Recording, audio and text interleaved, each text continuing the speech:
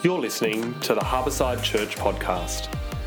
To connect with us online, go to www.harbourside.org. We hope you enjoy this message. Good morning, everyone. How you doing? Oh, that's good. That's a little nice murmur in the room. Welcome to church. Let's put this up a bit. My wife said, you fiddle with the music stand too much. So I'm going to leave it there, see how we go. Welcome. Hope if you're new or if you're visiting with us, a warm welcome. Hope you got a warm handshake and a warm coffee in the foyer. There is going to be coffee after the service as well. So don't worry if you got here just a little bit too late and the coffee machine was closed. Welcome. We are well into our series called Crazy Busy. You can see here Max has emptied out his study from home for the display here on stage. And we are into our third week in this busy series called Crazy Busy. Now, we'll just get that there title up there. I've got that, by the way, Hamish. I've got it, so thank you, mate. Now, we are taking these weeks, we've got a few more weeks in this series, taking these weeks to examine this massive issue in our lives, our crazy busy lifestyle. And the reason we're doing it in church is because when we are frantic, when we're overwhelmed, when we are crazy busy, we put our souls at risk. We're saying this at the front of every message. When we are crazy busy, we are putting our souls at risk. That's why we are talking about this issue at church.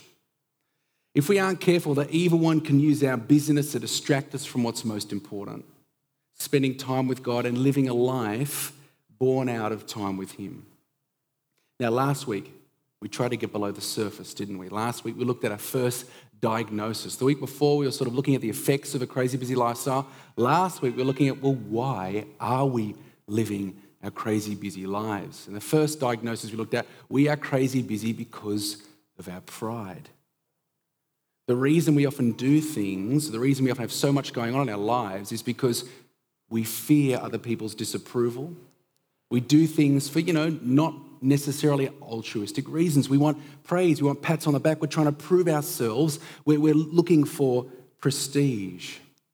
And we saw last week that the gospel completely frees us from living this way. We don't have to desperately seek approval from other people because through Jesus, God accepts us completely. We don't have to prove ourselves. We don't have to make a name for ourselves because God's given us our identity in Christ. That's unshakable. No one can ever take that away from us. And this gives us freedom to objectively look at our lives, look at our schedules, look at our crazy busy lifestyles, and look at it through this gospel lens. So today, last week, we looked at one of the first diagnoses. We're crazy busy because we're prideful. This week, we're looking at another diagnosis. Here it is. Why are we crazy busy? We are crazy busy because we are freaking out about our kids.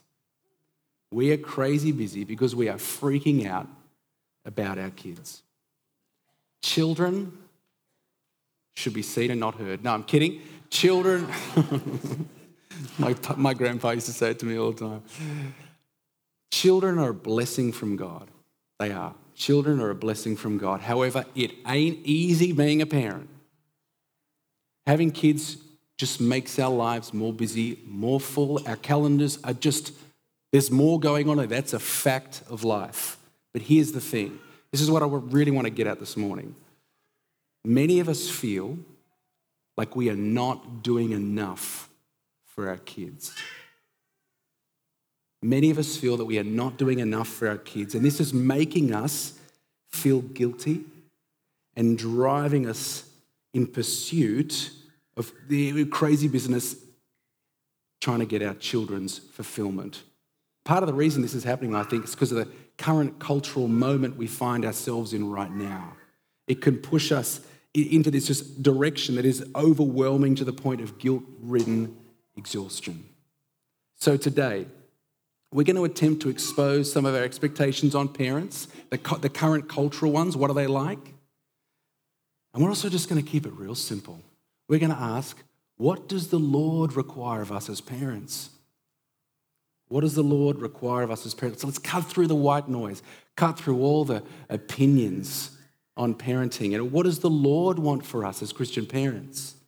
Now, I'm not going to get too involved with specifics. I tell you what, if you want to get into some controversy, just make a comment on a parenting blog. Have any of you ever done that before? Or read the comments on a parenting blog? It is intense. There are a lot of opinions in there. There's going to be a lot of opinions in here. That's great. And if I could just kind of put an umbrella of grace up for some of the illustration examples I give, there's going to be different opinions in this room. I am really happy about that. If all of you thought like me, this world would be a very boring place. So I'm excited there's different opinions in this room. But what we want to do, we want to stay away from the real specifics and just ask, what does the Lord require of us as Christian parents? Okay, so my job this morning, expose a bit of our current parenting cultural moment and then ask, what does the Lord require of us as Christian parents? Now, okay, can I just say a few things, caveat, by way of introduction. We're thinking a lot we're praying through is how to present a message like this to a mixed congregation. So let me just say these things. This message is no doubt for parents in the room, but if that's not you and you've already switched off or you're just about to think, man, I just cannot wait for this 25-minute nap that's coming up because I'm not a parent, can I just ask for your attention just for one more minute, just 60 seconds? See, I want to say that I believe this message is relevant to every single person in the room and the millions listening on the podcast as well. That's a joke. Shout out to my mum who downloads the podcast every week. She's the one. So I believe this message, although it's on parenting, it's specific to parents, I believe this message is relevant to every single person in the room. Why? Well, not all of you, of course, are parents right now, but some of you will be one day. Some of you are grandparents right now, and you're thinking, how can I help my kids through this child rearing time? Some of you will be grandparents one day, or maybe very soon. Some of you are aunties and uncles, and some of you take that job very seriously, which is great. Many of you have good friends with kids, and you're thinking, man, they are crazy busy. How can I love them? How can I serve them? Or maybe you're thinking, how can I avoid them? I don't know what you're thinking. But I tell you what, even if you are none of those things, you're here. You're here today. We are the church. We are family. Therefore, I think we all have a part to play, however small, in the life of the children in this church. That saying, it takes a village to raise a child, is so true. We've all got a role to play here. Can I also say this? We need you. Can I speak on behalf of parents? We need your help. Parenting's tough. I tell you what, and as we're about to explore, it's becoming more complicated, I think, as we move into this moment that we're in. The expectations around parenting today can be ridiculous. We need your help. We need your encouragement. We need the hugs sometimes to say, hey, it's okay, you're doing a good job. Andrew Sloan often says to me, a member of this congregation, he's got kids that have now grown up and they're out of home and they're all alive. So he's doing something right. I look to him thinking, okay. And he often says, this too will pass. We need that perspective. We need your perspective. We need your encouragement. We need your hugs of support. We need you. So I believe this message is for all of us here today. Besides, you're all going to need to know all of this when I ask you to babysit our kids, okay? So you're all going to need to know all this. Let me say two other really quick things by way of introduction. I know in a room like this, when we talk about something like this, a message on children and families, there's going to be some people who this message might be quite painful. You might have experienced some dreams unfulfilled in this area. Talking about this issue might bring up a lot of hardship and heartache for you. And I just want to acknowledge that and ask for your grace as we press on with this important topic today. One more thing. I wasn't going to say this, but I want to say as well, if there's noise, like babies crying, all that kind of stuff, I'm cool with it, by the way. I mean, I need to say that because my kids are the noisiest. But we have a parents' room up the back, but if there's kids crying and there's noise, we don't care. We're just excited that you're bringing your kids to church, that you're here. You've chosen not to stay at home, and we are glad that you're here this morning. So don't worry, okay, about the noise, please. Let me say this. I don't have it all worked out. This whole parenting thing, is that right? Pip's going, yeah, my wife.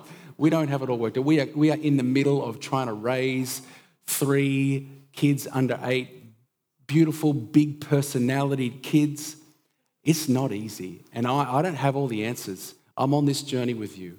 I'm trying to work it out together as a follower of Jesus. So what we actually need is we need God's Spirit to help us this morning. So I'm going to pray. It's a bit of a longer introduction, but it was needed. We're going to pray and ask that God will be with us and that He'd speak to us. So let's pray. Heavenly Father, we mean that we need you. Lord, we are all just on this journey of trying to follow you, and those of us who have young kids or kids left home or kids whatever age it is, Lord, we often feel like we just don't know what we're doing.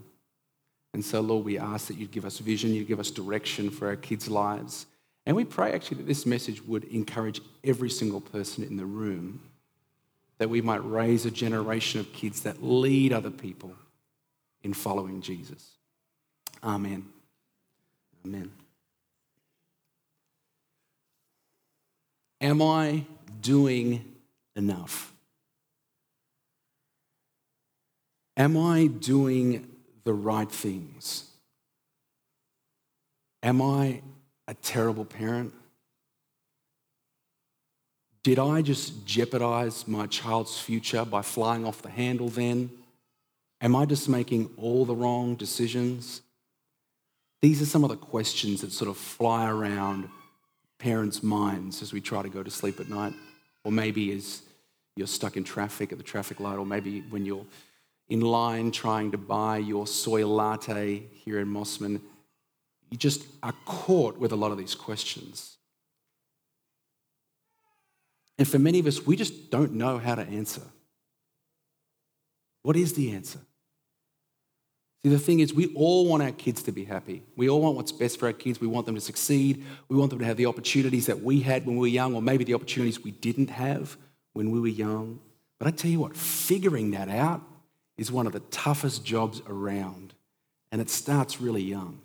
It starts early.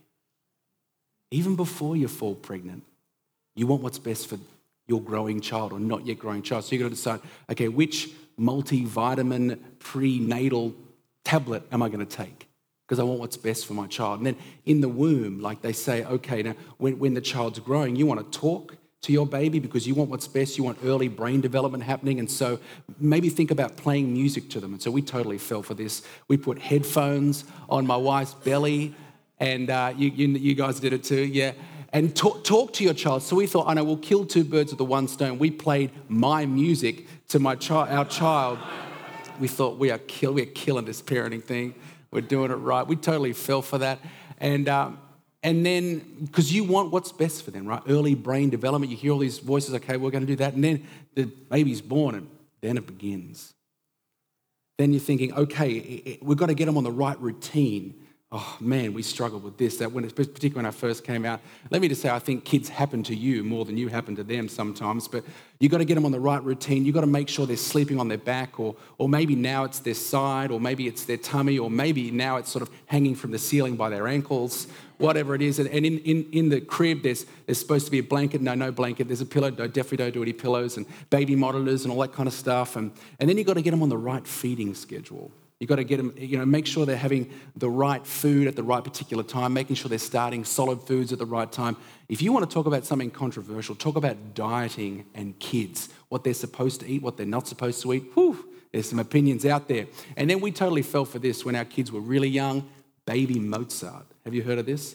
You've got to play classical music to your 3-month-old child to get their brain development really happening. We totally fell. By the way, we did all this with our first child. We had no time for our other 2 kids. It probably, sorry, kids. And then it's the decisions, okay, we've got to get them into the right daycare. Got to get them into the right preschool. But I tell you what, if you misstep in that direction, then you're going to set them up for Got to get him on the right day, get him on the right preschool. Of course, and then begins, and I think it begins much before, but this needs to be said, then starts this horrible game of comparison, keeping up with the Joneses. Mums know a lot about this, but I think parents in general know what I'm talking about. Is little Timmy reading yet? Is he reading yet? Does this little Timmy know his colours? Because my 2-year-old Johnny, he's got all the colours. He can read Ernest Hemingway, and he knows all his timetables. He's speaking ancient Greek. Oh, little Timmy's not? Oh, okay. Whew. This horrible game of comparison will never end unless you get onto it. Then we worry about their schooling. Oh my gosh, then it just blows up. You worry about their academics. You worry about the friends they have, the friends they don't have. Are they in the in crowd? Are they alone on the playground? Have we done enough? Have we bought them the right things? Did we buy them the wrong things? We're worried. Are they too quiet? We never worry about that, our kids. Are they too quiet? Are they too loud?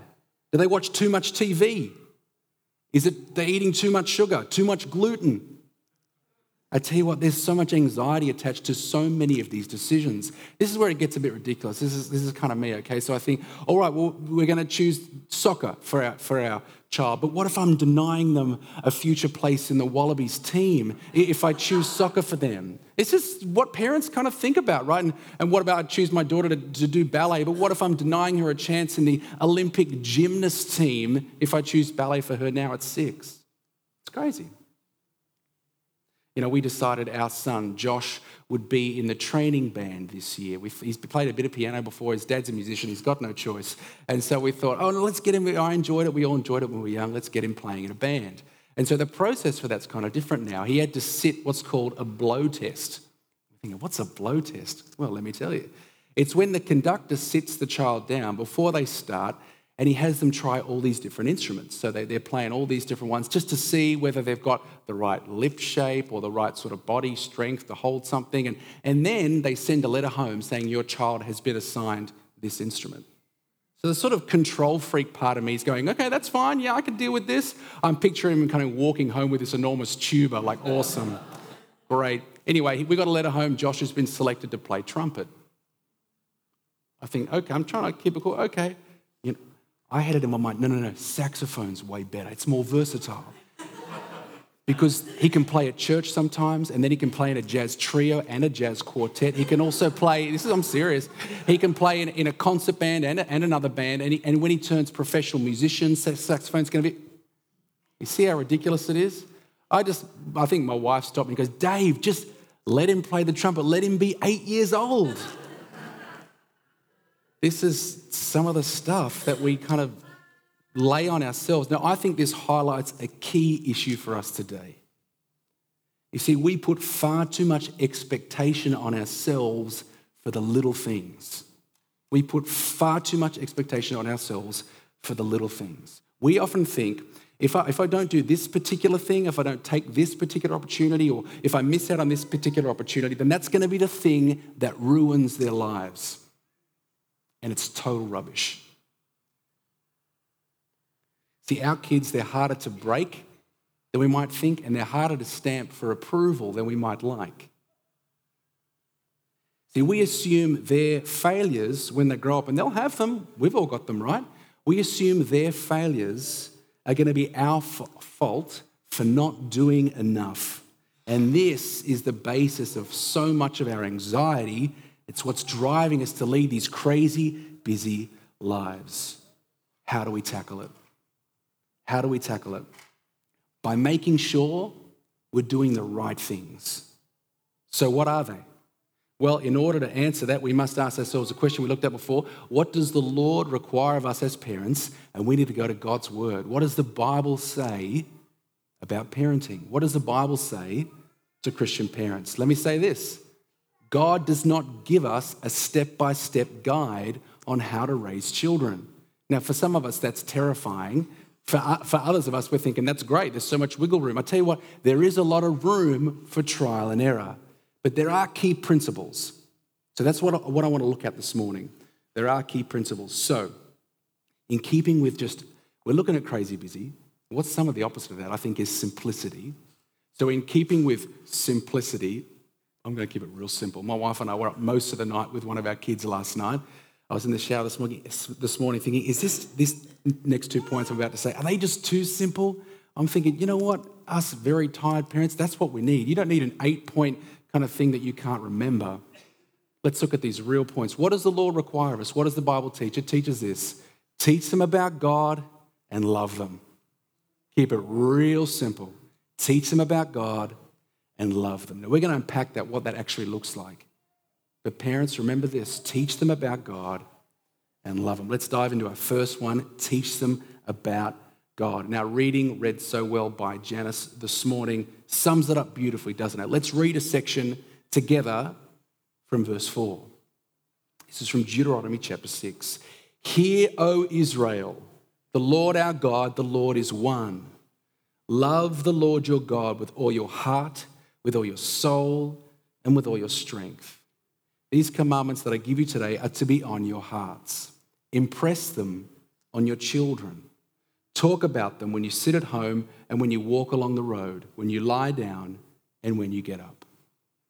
Deuteronomy is basically a couple of sermons Moses preaches to the people of God, right? Israel, God's people, come out of Exodus. God frees them out of slavery. They get to the promised land. They're too frightened to take it. So God judges them, and for 40 years they wander around the desert. That generation has now died. Now the next generation stands before the promised land, and Moses says, will you enter it? And when you do, will you remember God or will you forget him? And whatever you do, teach these awesome things about who God is and what he's done to your children. Now, the unfortunate truth is we know the people of Israel, they didn't do this. They forgot.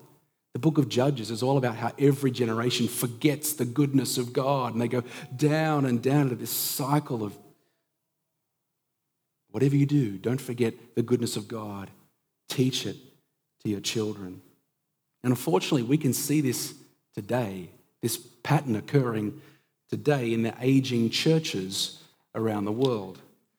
John Carson said this, I think it's really true. One generation believes something, the next assumes it, and the next denies it. This is truth. Here's the thing, parents, we are not necessarily responsible for our children's adult faith, but we do play a part in cultivating their little spiritual lives when they're young. The essence of this passage in Deuteronomy is this.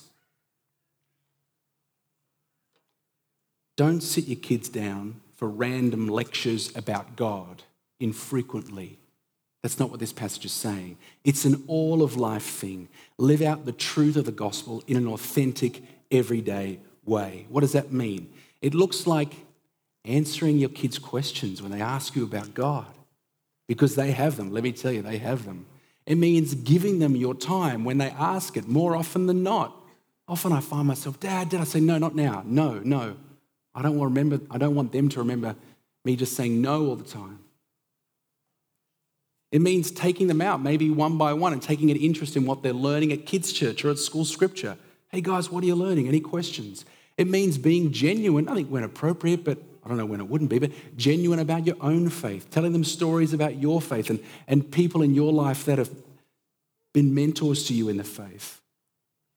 It means praying with your kids regularly, nurturing their little spiritual lives. It means reading God's word with them. It means letting them see you pray and read God's word on your own, using everyday occurrences as gospel opportunities. A few months back, we were headed up to see my mum. She lives north. And of course, as usual, we're running late.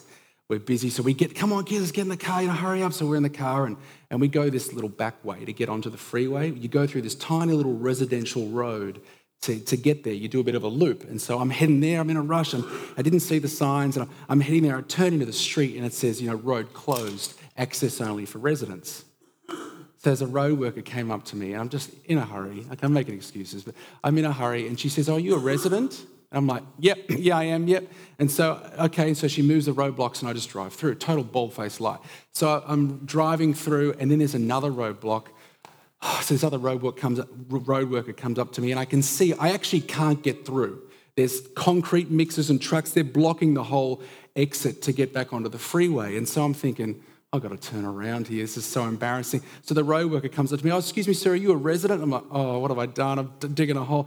I just said, no, I'm not. And I did put the window up and I turned around and I had to drive past the road worker I totally lied to. And I get on the road and I'm just driving. I'm so embarrassed. And my kids are just laughing at me. They are just laying into me. You lied. I totally did. Now, okay, I'll be honest. You know what I was really feeling at this moment? I wasn't feeling, here is a gospel opportunity. I just wanted them to shush up but in a ruder way. That's what I wanted. But I thought, I just took a breath. I was embarrassed and I thought, okay, here's one of those opportunities. I just said, you know what? Daddy just lied and I was caught out, and lying rarely pays off. But you know what? I need to apologize to you and to God for that, because Daddy was wrong. But our God is a God of forgiveness, and he has promised to forgive us when we ask for it. And we had a conversation. Use everyday life to live out the gospel. You remember that story in Mark 10 when the disciples are stopping the children come to Jesus? Do you remember? He's too busy. Jesus is too important for these little ones. And Jesus says this, let the little children come to me and do not hinder them, for the kingdom of God belongs to such as these. Let the little children come to me and do not hinder them. See, our kids, I think, have a natural warmth, affection, and curiosity for their maker. Part of our role is to not put up hurdles in front of their little spiritual lives. And I think a lot of this means genuinely living out our faith in front of them. It doesn't mean trying to live out some sort of version of the perfect Christian parent, because it doesn't exist, let me tell you.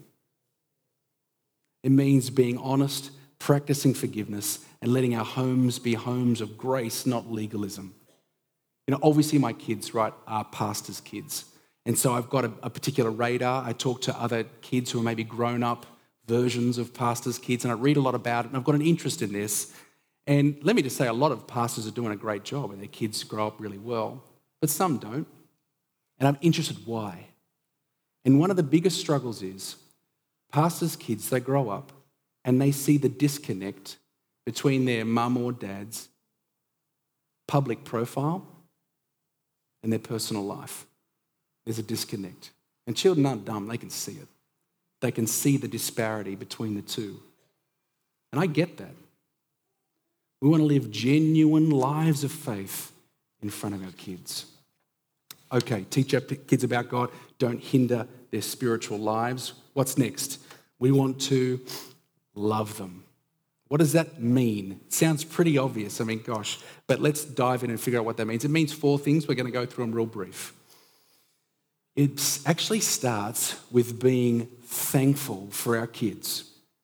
Psalm 127 verses 3-5 tells us that children are a blessing and we've got to be thankful for them. Now, I know we kind of joke around a lot about our kids and, it's tough being a parent, but it is a joy and it is a privilege. It is a noble task. Parents, when we are struggling, I think we need to encourage each other to remember that they are a gift. We must be thankful for them. What does God require of us? Remember, that's what we're asking. What does God require of us? Teach them about him. Don't hinder their spiritual lives. Love them. That looks like being thankful. I think what next means we've got to discipline them. Loving them equals disciplining them. Now, there aren't many more controversial verses than this. Let me stick it up there. This is Proverbs 23. Do not withhold discipline from a child.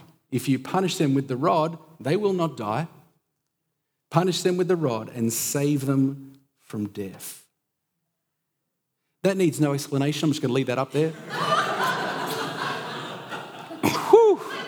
I tell you what, there is not many more controversial things than this. I'm not going to get into all the ins and outs of this, but let me say, the way we have disciplined has most likely changed over the millennia since this was written, but the fact that we must discipline has not. I'll say that again. The way we've disciplined has most likely changed, but the fact that we need to discipline has not.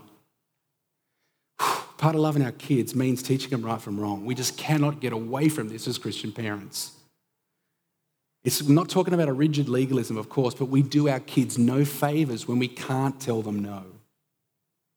There's going to be lots of different styles of parenting. This is going to look really different in different people's homes. And like I said before, that's good. But the principle remains true. It's our responsibility to do the difficult thing of holding the line and putting boundaries in place for our kids. What else does it mean to love our kids? It means being thankful. It means disciplining. It also means praying for them.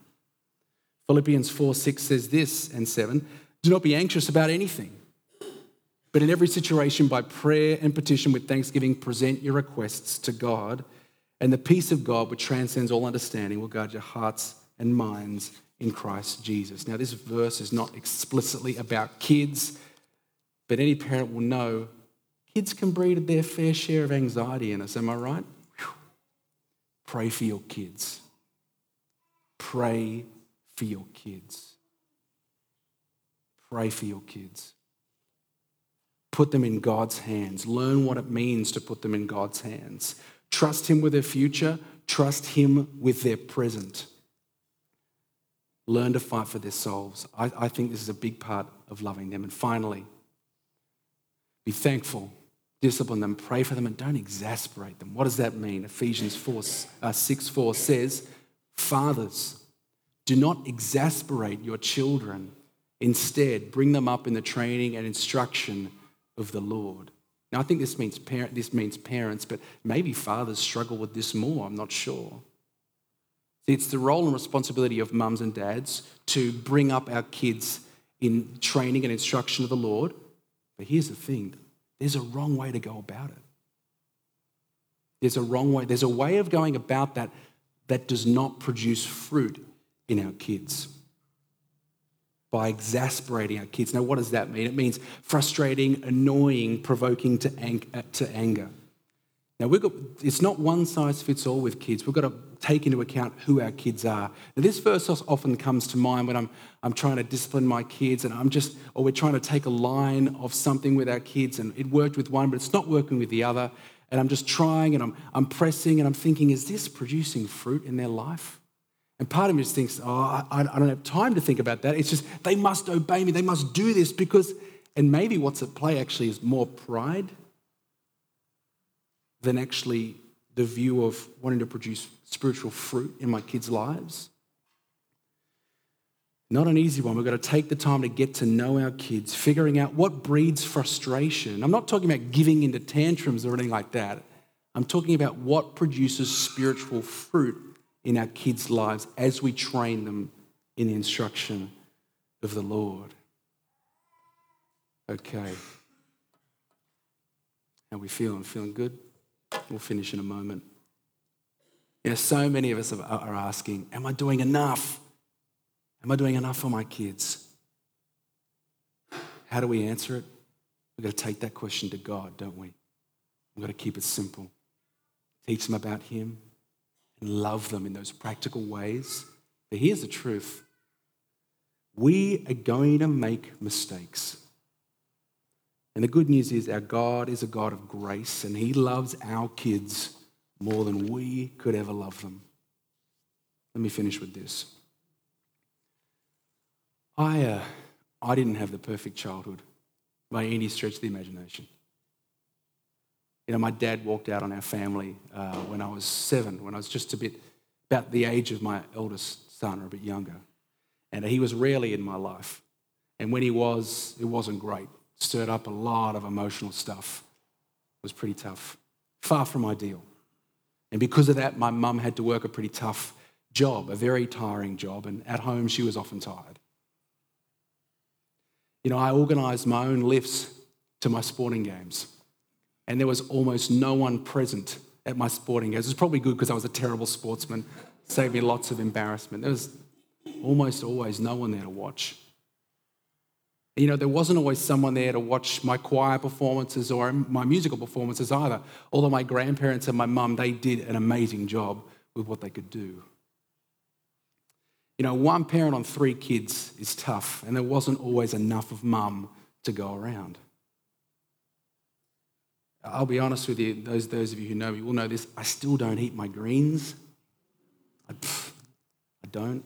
I don't think Mum had the effort to kind of make me. I watched a lot of TV growing up. I played a lot of video games. I don't ever remember getting that talk from my mum, birds and bees, or an adult anyway. Kind of worked it out with my mates. In my house, there were lots of fights. Well, not lots, there were a good amount of disagreements. And I was a pretty tough kid to raise. I got my fair share of hidings, and I probably deserved every single one of them. My nan is 97 right now, and she's really on the decline, but I remember her as a fit 70-something-year-old chasing me around the house with this stick. I mean, she used to just, whoo-wee. She was a tough lady, man. I remember I probably deserved all of those hidings. My mum, I love her. She went different. She's not the most demonstrative person. There weren't a lot of I love yous in the home. And there weren't a lot of cuddles, weren't a lot of hugs and weren't a lot of I love yous. But I knew without any shadow of a doubt that I was loved, and so did my siblings, because of her unbelievable commitment to us. We never went without. I don't know how she did it. I knew without any shadow of a doubt that I was loved unconditionally, and if I ever wondered, I would look at what she was doing for our family. I also clearly knew without any shadow of a doubt that there was a God who loved me and who had promised to take care of the fatherless. My mum made that very clear from a young age. My mum put on a really strong front to us kids when we were growing up. You can understand it, right? But I knew she found it hard, especially when I got older. I know she struggled with the weight of raising 3 kids on her own. Who wouldn't? Who doesn't struggle with the weight of parenting? But there is someone who can take the weight for us. Doesn't mean we're not going to have the daily struggles of parenting, but it does mean we're not in it alone. Parents, we have a perfect heavenly Father. Point them to Him. You are not your child's savior. You are never meant to be, and you are not. Point them to Jesus. Yes, being a mum or a dad is a high calling, but you are not Jesus. Hand them over to Him. Can I ask, church family, will you help us in this? Will you help us nurture our children in this way? I'm not going to get everything right. I'm going to make a lot of mistakes. I'm going to disappoint my kids at times. I'm going to let them down, but I do want them one day to look back and say this. I'm not sure my parents knew what they were doing, but I know 2 things. They loved me unconditionally, and they loved Jesus, and they pointed me to Him. Let's pray. Heavenly Father, we will never love our kids as perfectly as you have loved us.